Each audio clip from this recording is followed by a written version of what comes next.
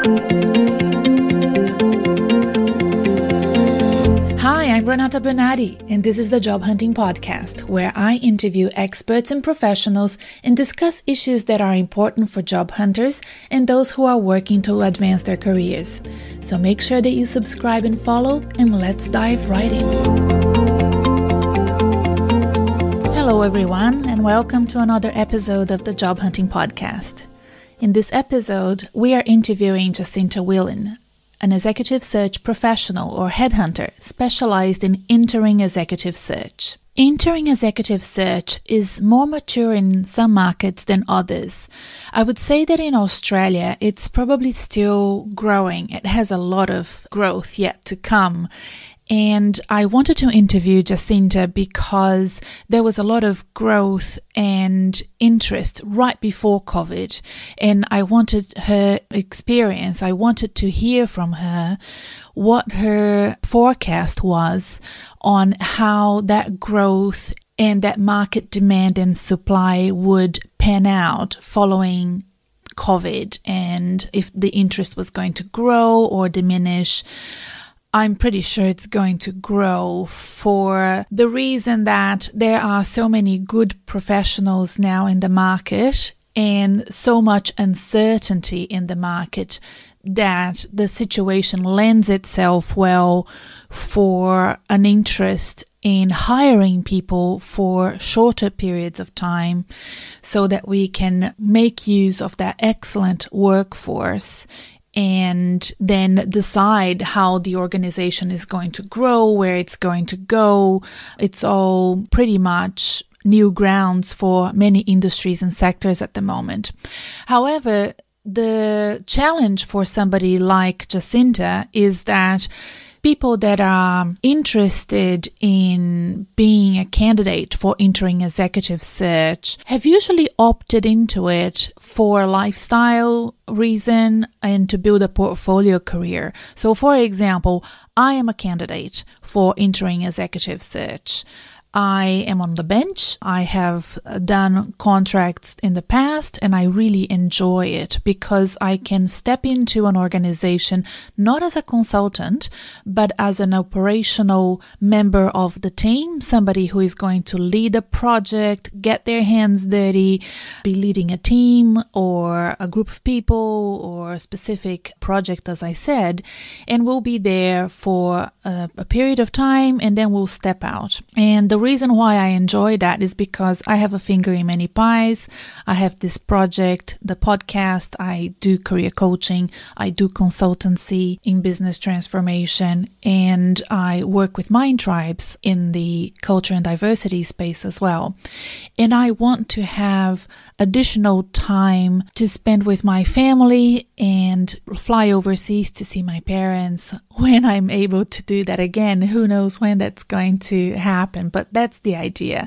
The idea was that I was going to become a portfolio professional, somebody who has the command and control over their time and how they want to spend it and with whom. Whereas in the past, I have worked as a permanent employee and had to work full time and could only have a certain amount of annual leave per year and so on. So that, as I got older and my parents got older and my interests changed, that wasn't suitable for me anymore. At least not for now. Those things can change over time, and it could be that I want to have a full-time employment in the future.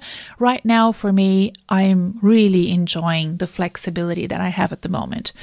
So in addition to people like myself who are the candidates for interim executive placements, we now have a large number of professionals who could be coming into the market, possibly preferring permanent roles, but could access short-term contracts so that they can have an income for a short period of time and get a foot in the door of an organization. And Jacinta would be the right person to be asking those questions.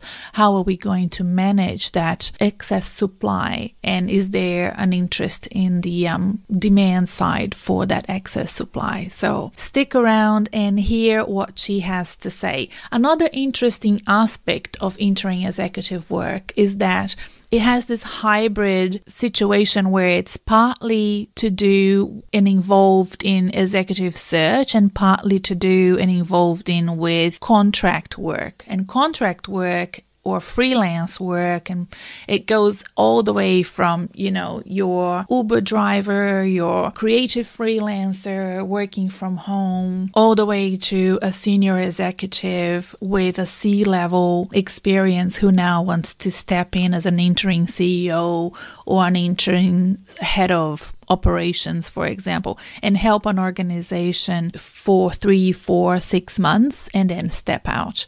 So it's a new way of engaging people, and things are changing quite rapidly in that space. Legislation has to kind of follow suit and make sure that people that didn't decide to opt into this, the casual workforce has all the benefits that it needs to have and the safety nets that it needs to have to support families, support individuals who are in a more precarious situation than they would have been if they had a permanent employment with all the benefits of all that comes with full-time employment. Whereas people like me, we decided that we wanted to be freelancers. And it's not just because we're older. My son, who is 26, is a freelancer as well and works for himself, has his own company.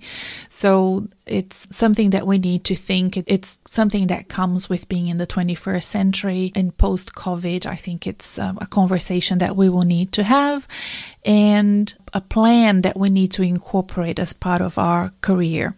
Before we dive in, a quick note about the Job Hunting podcast and recent changes and evolutions that it went through during this COVID quarantine. So the Job Hunting podcast is now listened to in over 50 countries, which is amazing, really, for a podcast done in Melbourne, Australia.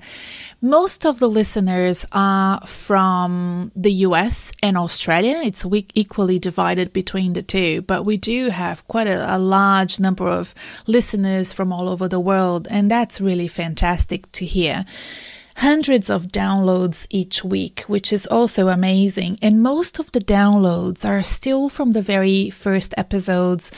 The first episodes were all very much focused on job interviews, and I think that listeners are voting with their feet, and I will go back into the basics of job interviewing, resume building, and all of those important things that we need to start doing now as we go back into post-lockdown, go back into the workforce, go back into job hunting, and I want to support people all over the world, professionals all over the world, with those very important aspects of job hunting. So stick around and you will find some interesting episodes coming up. There has been a decrease in numbers of listeners during the COVID right at the beginning of March, mid-March, and that was a bit scary for me, but we have since recovered and listeners are back listening again, and I can understand that, and I know that this is not just the Job Hunting podcast. It happened throughout the podcasting world when people switched off a podcast and started listening to the news as they should. And now it's time for us to go back to our podcasts and start learning again or entertaining ourselves again, which is fantastic. So welcome back if you've been away. I'm glad that people are coming back and listening again. Thank you so much for the loyalty that many of the listeners have shown over the past few weeks. And I'm really excited to have such a large number of listeners. I have since changed the episodes to be released on Tuesdays. And the reason being is that I also do live coaching sessions every week. And I have done the new sort of schedule for my week so that we have a podcasting episode launched on Tuesday and the live coaching sessions on Thursdays, and it means I have 2 touch points with my followers every week, and I think that that's great.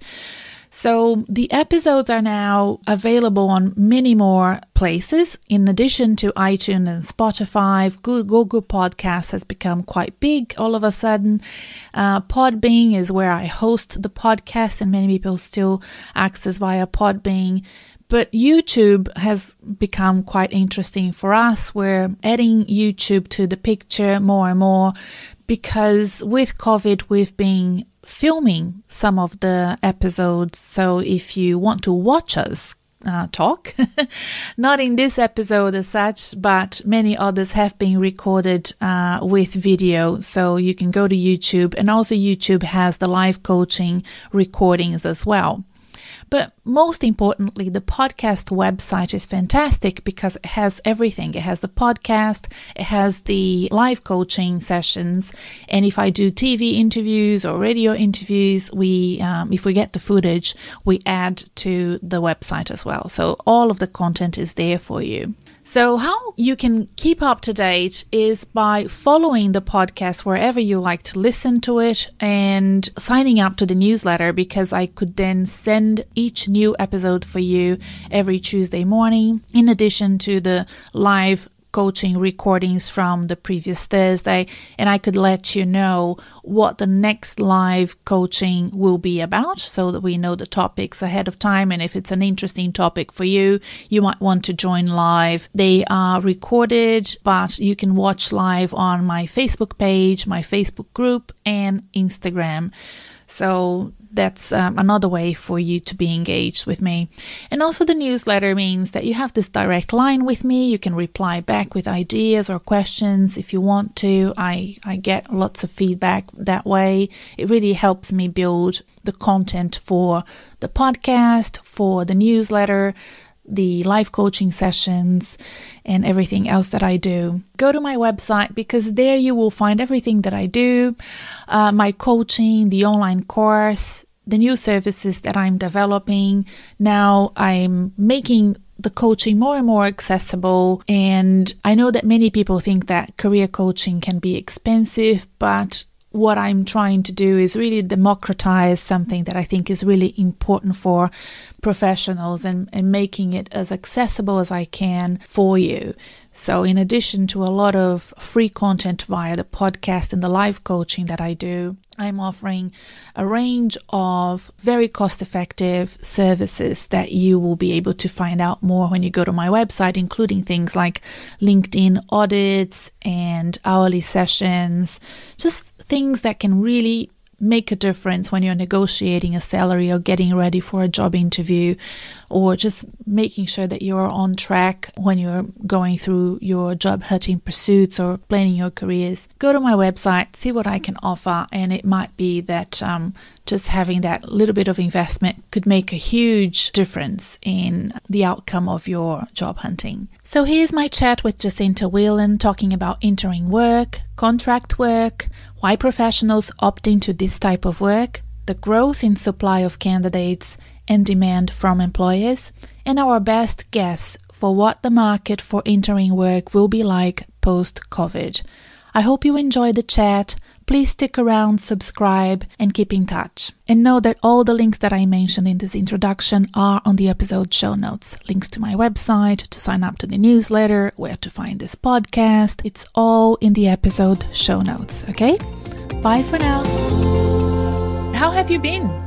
Yeah, good, really good. It's we have got some assignments coming through, and we're still talking to lots of people, but it feels like the beginning of activity, so that's nice. Not lots of volume, but trickling through 1 or 2 a week, which is great.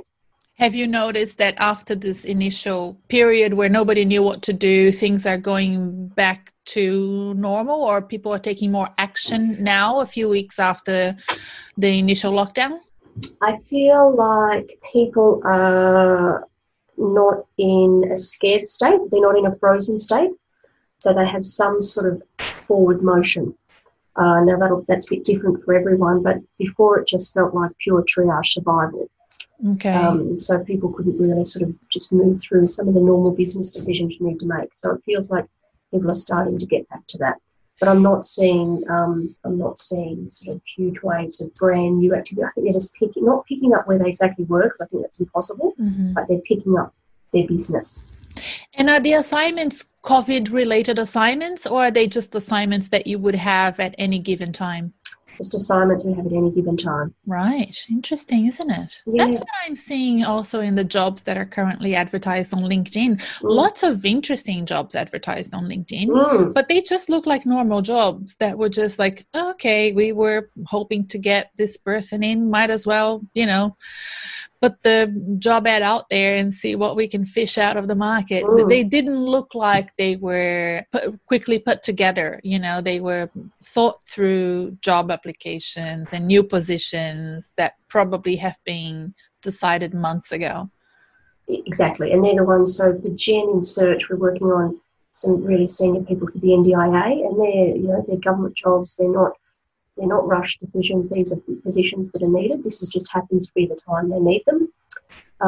We're doing some interim CEOs of not-for-profits and mental health, which has a big caseload, but they've always been busy. And so this person just isn't the right fit to take it forward. But it's not specific to COVID. It's more just a natural business cycle need.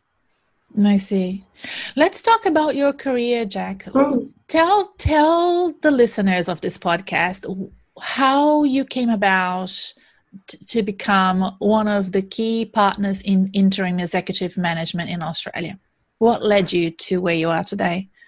I think a lot of serendipity, Renata. I think most people would probably share that about their career. And I'm an accountant by background, so that's a long way from where I am today, but a lovely journey and one I've enjoyed. I was lucky enough to get a scholarship straight out of school, and so went and studied with an accounting firm over 6 years, where you study at night and work for the firm during the day. So did that for 6 years, and then was pretty hungry to go overseas as a young Aussie, as we do, and got a job in banking and doing temping in London, as most people could relate to who had that experience. And on my way home from London, stopped off in Hong Kong just for a holiday.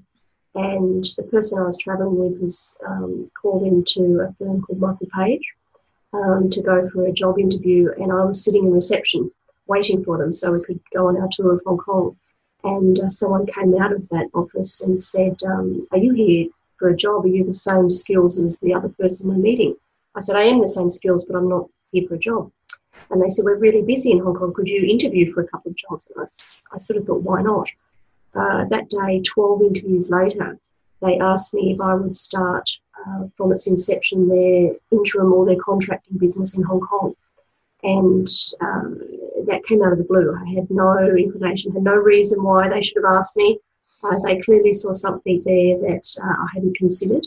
I said, look, I'm on my way home to Australia. I better at least do that. I haven't been home for many years, so let me think about it. Can you give me, this was the 1st of December, can you give me till the 24th of December and I'll decide? And so I went back to Australia and thought, that seems as good as opportunity as any, and it saves me having to come home and grow up. So why not? So I rang them back on the 24th of December and said, I'll take it. And went back a couple of weeks later. That was in 1997. Went up there without knowing a soul and started what was the interim and contracting desk in Asia.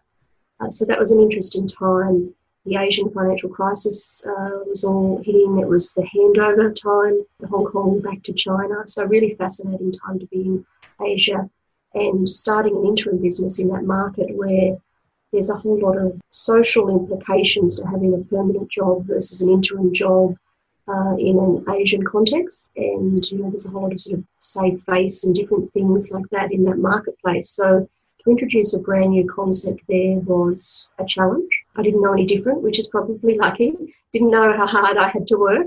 And after 3 years of doing that, the firm was thinking of opening the same operation in New York. So they asked me to go and start that in New York. Again, hard to believe that in 2000, New York didn't have an interim or a contract market as we know it now. It seems such a common part of how we all work that to think that these had to be set up at some stage It feels like a long time ago, and it is a long time ago now, right? It's 20 years. So I was in New York for a period of time doing that in New York, and then thought I should come home to Australia. It's my home. It's where I wanted to be. So I came home and have set up, this is my third interim business over that sort of 20-year journey. So I've always been really passionate about my interim section of the market. I've always sat within a more search type business where you had permanent hires and an interim hire.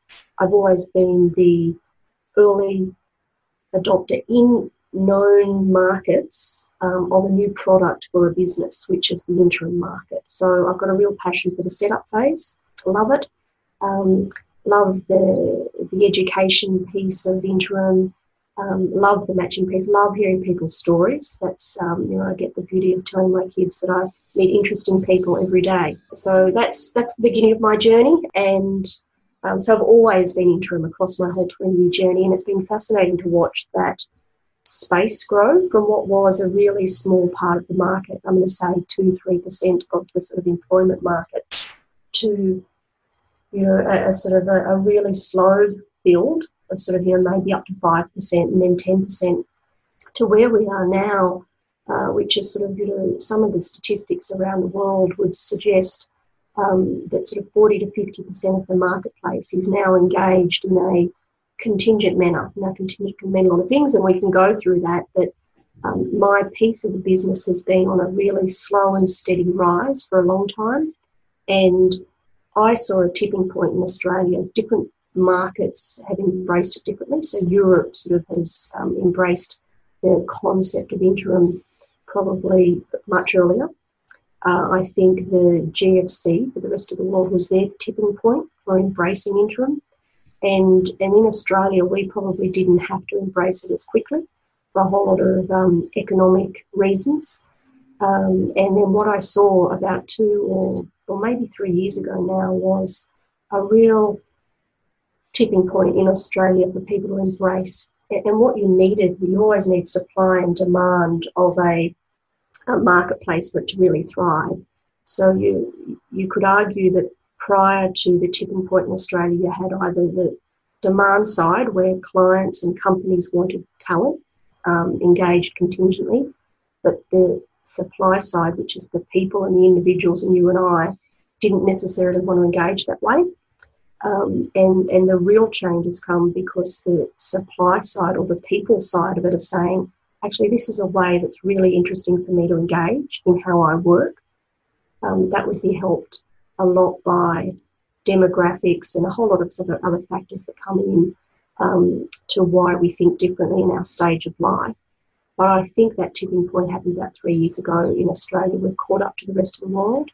And I think COVID will actually be the piece that really takes away any final underlying doubt. Reservations. Yeah, reservation of this as a way of working. And the biggest theme I see coming out of COVID is what it's blown up, for want of a better word, is how the contractual arrangements happen between how someone engages in meaningful work is no longer relevant.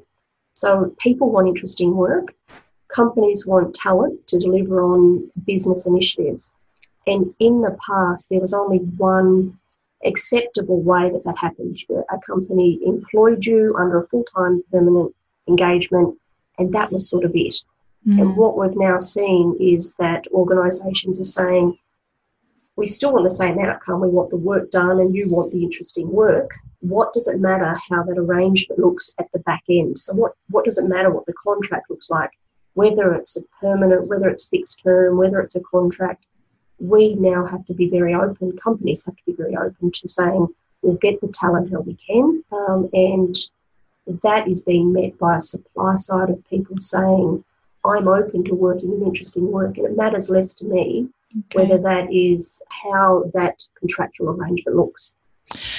So let me stop now and just kind of bring some definitions to the table for the listeners as well. So if we think about contingency workforce as a workforce that is brought into an organization to work without a permanent contract, and they could be from the casuals and the freelancers and the contractors that come in for projects to interim executive, which is what you work with and focus on. So there's a range of contingency type workers that can come in. You would think that the interim executives are sort of the senior leaders that could come into the organization to support leadership and operations. How would that group, let's compare and contrast interim executives with permanent hires in that sphere. What is different between hiring somebody permanently or on a longer contract? Very rarely you would find senior executives hired permanently these days. It's a 3-year contract, a 5-year contract if they're lucky, right? What's different about interim? It probably is fundamentally the engagement contract. So to your point, the average tenure of a CEO from a lot of statistics gathered around the world is somewhere between 2 and 3 years, depending on what country. But that's not a forever proposition by any stretch. So I think we're probably further along the acceptance of executive level roles are a certain tenure, and that tenure is being reduced. Now, the difference between interim, I would argue that your output's still the same. You are being asked to deliver a certain output based on your skill set. And the key difference between someone who's permanent will be and an interim will be how they're engaged with the company. But most people would probably sort of, that's one aspect of it. Most people would probably also then sort of challenge and say that you've got your business as usual people, so you've got business continuity and history of an organisation, and that for the most part probably fits with your permanent staff because they are the ones that are there setting the strategy, executing the strategy, seeing the strategy through and over a period of time. And an interim will be brought in for points in time to deliver a skill set. So it may be that a business has a strategy and they're on any point in that strategy journey, and there are skills that are needed for pieces of that strategy to roll out. And so you can borrow talent and a skill that's right for the time. And that's, I think, the key difference. You'll have ongoing permanent employees who are there to see the strategy right through, and you'll then borrow shorter-term bite-sized chunks of skill sets to be able to say we need, and it can be anything from, it might mean that you need a change management executive or a procurement person or an IT person for different parts of your business journey. So that's, I think, the key difference.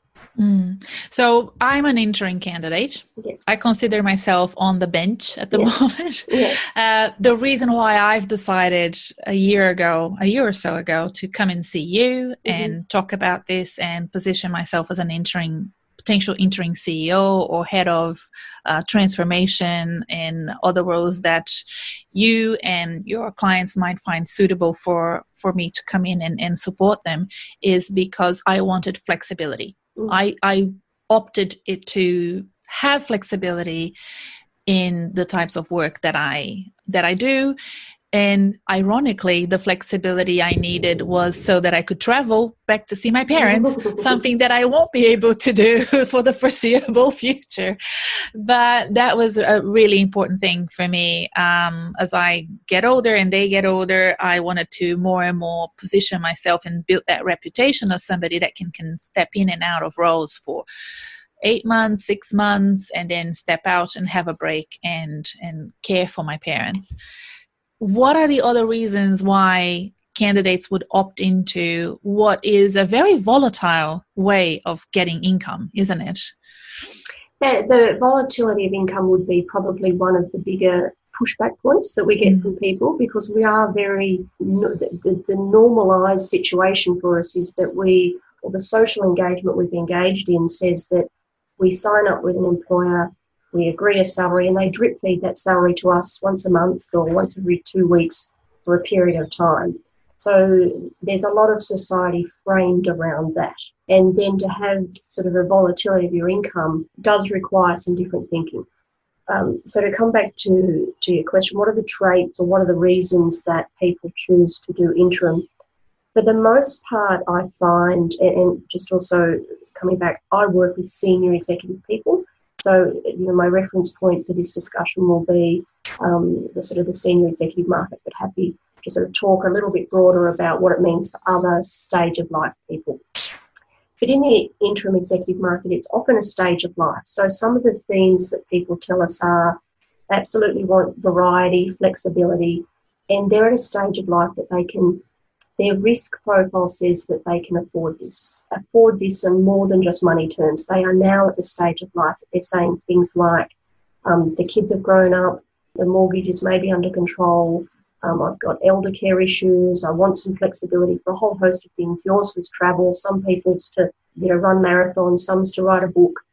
So people are stage of life more than age, I think, and that's the bit that often gets lumped in together, that you have to be a certain age for this. It's really not. Everyone's circumstances are so unique, and it's what are your personal drivers that will weigh up whether this is right for you. But what are the common traits of the individuals I find who do well at this? They are mostly the people who are thrown at problems in an organisation. So even when you're in your permanent job, you were the person who was given the hard to solve, the one who would deal well with ambiguity, sort of not necessarily need or crave a business as usual environment where you sort of know the end of every month you do your accounts, or at the end of every other Thursday you run the payroll.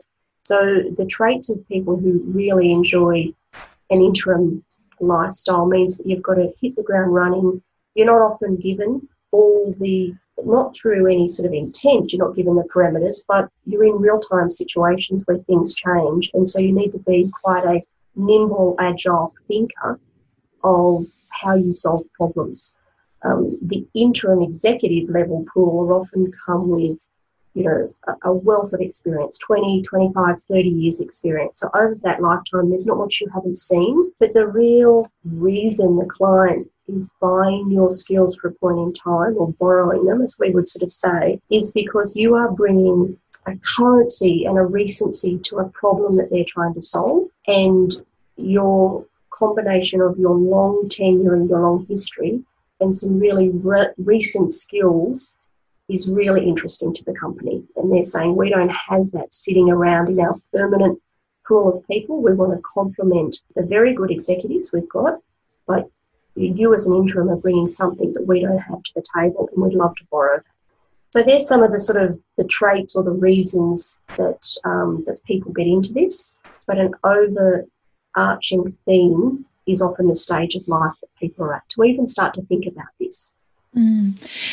Yes, this has been a trend and something that has been flourishing pre-COVID. As you said, you've been working on this for over 20 years. Some countries have been early adopters, and you've been the igniter of countries and regions that, decided it was time for them to adopt interim executive management as part of their portfolio. Now we have this situation in Australia where we were working towards developing a better understanding of this. In fact, you, with Watermark, made a submission to Senate on the Future of Work Committee on this issue, in fact. How do you see that submission and that work that Senate inquiry is doing now that we have COVID happening? What would be the next step for employers and policymakers to think about on how we progress our thinking about engaging contract workers? Yeah, it's a lovely and pleasing to know that the government are putting the thought into an awareness, if we take a step back, an awareness that the way we work is changing, and then putting the thought around what does that mean for us as an economy, and importantly, what safety measures and safety nets do we put in as a society to make sure that this is well-serving for us as a community and as a society. So the inquiry was probably the government's sort of first initial step of acknowledging that this is a big part of our the way we work now. And the submission was pulling together the different viewpoints of what this is so that they can frame up some policy and some rules and some regulations around the gig economy. And the gig economy is really broad. It goes from everything from your Uber driver, your Airbnb host, right through to an interim CEO, which is the area that we would work in. But the gig economy is so broad that it's often all lumped up together. So when there's no one word that's been settled on for the gig economy. We would call our people interim executives or portfolio professionals. I'm not sure that's how Uber drivers, what they're called. But they're all lumped into this word called gig. And so I think the society hasn't yet defined the levels within what a gig economy means. And the Senate inquiry is one basis and one formative way of being able to do that. And so it's a very early stage, really important that the government even has acknowledged it. They had some really good submissions from everything from the, Atlassians and the Airbnbs and the Ubers through to the unions and their view on what it is, to, business models like ours that have made a commercial business around what this is. So there's all these different lenses looking at what the gig economy is. So I'm really aware that ours is one lens. The Senate inquiry tries to bring all of those viewpoints together and start to get a national discussion around how we regulate this.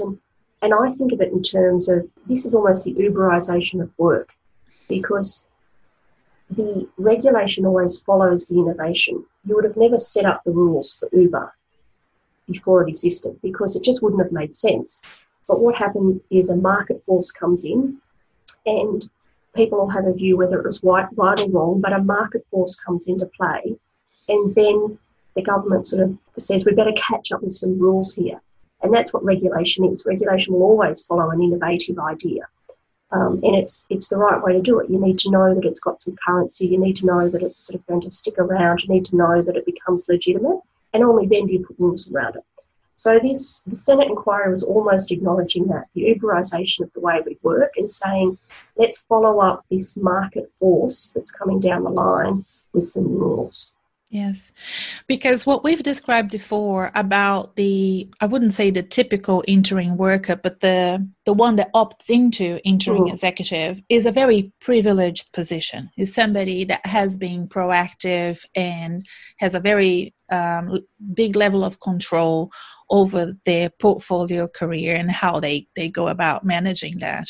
I've worked with you before, and I have seen professionals that have lost their jobs and feel very unsettled about their next career steps and not knowing if they will get a permanent job, then opt into interim as what they think is an easier step. You and I know that it's not, so we can unpack that. But I'm wondering what interim executive management and recruitment will look like post-COVID, if we will see more of that. Now that companies don't have good forecasting tools, we're looking at more rapid decision making and maybe the inability to think too far ahead and lock somebody in for 2 years. They might bring somebody on board for a shorter amount of times. Is that what you're thinking as well? I mean, I'm thinking out loud here. I'm just brainstorming with you, but I want to kind of think about the candidates that are not opting into interim by choice like I did, but because of the situation that we have now, and what sort of advice you would give them if they're in this kind of in-between position where they would prefer a permanent role, but they don't have it and it's not there for them. Yeah, and I think to share, we are absolutely hearing from our clients that they're going to be thinking on shorter horizons. They just don't have the ability at the moment to sort of forecast out, 3, let alone 5 years. So I think businesses are going to I would say agile, but agile is a sort of become a buzzword. But when I think of agile, I think of this iterative process where you have to sort of, I've used the word, but bite-sized chunks. You have to do things in a time frame that you can test, learn, either go forward or retreat, and away you go again. So under that framework of a post-COVID world, I think what we're going to have is these essentially two streams of interims. I think you're going to have the interims who, like yourself, are very deliberate and chosen and thoughtful, and have been long planning, sort of a career that is a portfolio career, and you want to do a combination of things. What I absolutely see and hear, sort of another type, which is almost like a hybrid executive, of someone who finds themselves in the marketplace at this point in time through circumstance. Their ideal is back into a permanent role, because that's our frame of reference. When we talk through what an interim is for most people, when they haven't really considered it, most of them go, oh, that's what it is. I hadn't thought of that before, because all I've ever thought about is permanent. I didn't know there were other options. So you have people who've given it a lot of thought, and have set up their own business and already doing this proactively themselves. And any market evolves. So you have a self-sustainable early market, which is probably people like you. But I think we're in this sort of really fascinating point where the people who had never considered this before, because they'd never had to, will be considering it.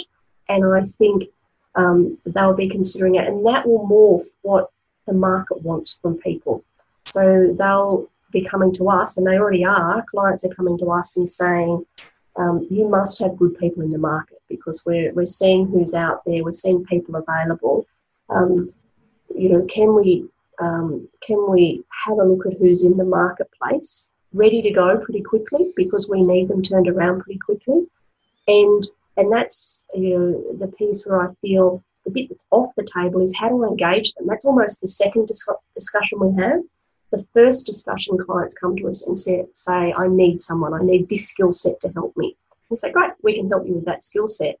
And only once we've identified the skill set do we all get together and say, how does this person want to be engaged with you? Now, an old frame would say, well, everyone wants to be permanently employed. And for some, and for many, that's still the case.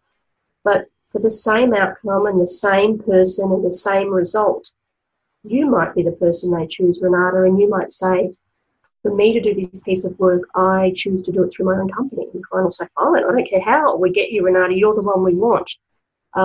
So I think what COVID essentially changes forever is the nature of the engagement, of the contract engagement.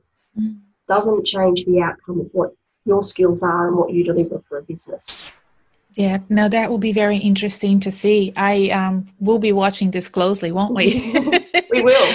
Yes, and do you, as we kind of get to the tail end of this interview, do you have any advice for those who are listening and are in between jobs, not just the ones that are in the C-level and heads of role, but, we have a lot of people that are mid-career, rising stars. They might be project managers, they might be HR partners, advisors, officers who are kind of up and coming, and again will be considering either moving into sort of gig roles or permanent roles. Do you have any advice for them as they move into this new era of employment? Yeah, two things. I've got some advice, but I'll also sort of, well, I work with people at my business is working with people at the top end of the sort of employment chain. So, what I am seeing is that the younger generation coming through us are entering the marketplace with a gig mindset. So for anyone who is below a Gen X, they would look at the idea of one company for life or for, any time. It's just so old-fashioned, it's silly, ridiculous, not something they contemplate or enjoy. So my part of the world is working with people who are, the paradigm has shifted in the middle of their game, Whereas for, others listening to this podcast, this probably seems so normal and so natural. This is how you work now. So I think the advice to people about, if this is how you work now, you become skilled at your craft, whatever your craft is, you have a real commitment to yourself to stay ahead of the curve, to continually learn and define what you do in terms of what would someone buy from you. And so you almost have to think of yourself as Me Inc. or a product, because people are going to be borrowing bite-sized chunks of what you do for them. So how do you define what it is you do, and how do you stand out in the marketplace with a really crisp product so that people can understand how they can engage you? And the challenge we often have coming from the paradigm we've known, which is always going for a permanent job, is permanent jobs essentially are buying your generalist skills often. They're buying your runway. So they're buying your potential, and they're buying most roles are aspirational. You want to be the CEO or the CFO, or you want to be this role. So for the most part, you're taking these steps and there's a gap. And the business is allowing that gap to happen because they'll train you up and coach you. A lot of that training up capacity sits back with us now. So you have to own your interest. You have to stay ahead. You can't sit back and sort of think that it's anyone else's job to keep you current. And that would be my biggest advice. Think of what's your product. The real beauty on this will be we'll be able to do the pieces of work that we enjoy doing. When you're in a forever role, a permanent role, there's parts of every role that you enjoy, and there's parts of every role that are sort of the more tedious. And if you're biting this down into bite-sized chunks and you're deciding to work for 6 or 8 months of the year, the 4 to 6 months you don't work is the stuff you didn't like doing. If you can really play this game well, you do the pieces you like. And there was a really seminal article by the Harvard Business Review, and I'll wrap up with that if you want, that referred to this as the Hollywood model, because Hollywood are the ultimate in getting the right people together for a project. They know how to pull the best screenwriter, the best makeup artist, the best director, the best actors, and they produce a product and then they all disband. And that's essentially what interim is. You have to know, do you choose to be the best makeup artist or director or writer, and then be your craft, own your craft. There's a lot of out-of-work actors in Hollywood, right? Because you have to be the top of your game to get the gig. And I think it won't be any different in the world we all work. You have to stay ahead. You have to put yourself on the projects that, surround yourself with other people who you do learn from, but your craft is your craft and you keep developing it and you own the responsibility. I think for many years we sort of joined an organisation, as maybe a graduate, and then there was a two-way contract that says, I'll be loyal to you for 30 years if you train me up and keep finding me my next job. And somewhere along the way that no longer exists, rightly or wrongly. But if that doesn't exist, then it's no one else's responsibilities but yours to drive your own career. And no one is as interested in you doing interesting work as yourself. Yep, this is great. Jacinta, thank you so much for this interview. I think it's going to be one of the most popular ones out there for sure. My absolute pleasure. Thanks, Renata. I hope you found this episode useful and that it helps your job hunting and career plans. Don't forget to subscribe and follow me on social media and on your favorite podcast app. And please join the Reset Your Career community so I can send you free tools and resources to make your career advancement more successful. See you next time.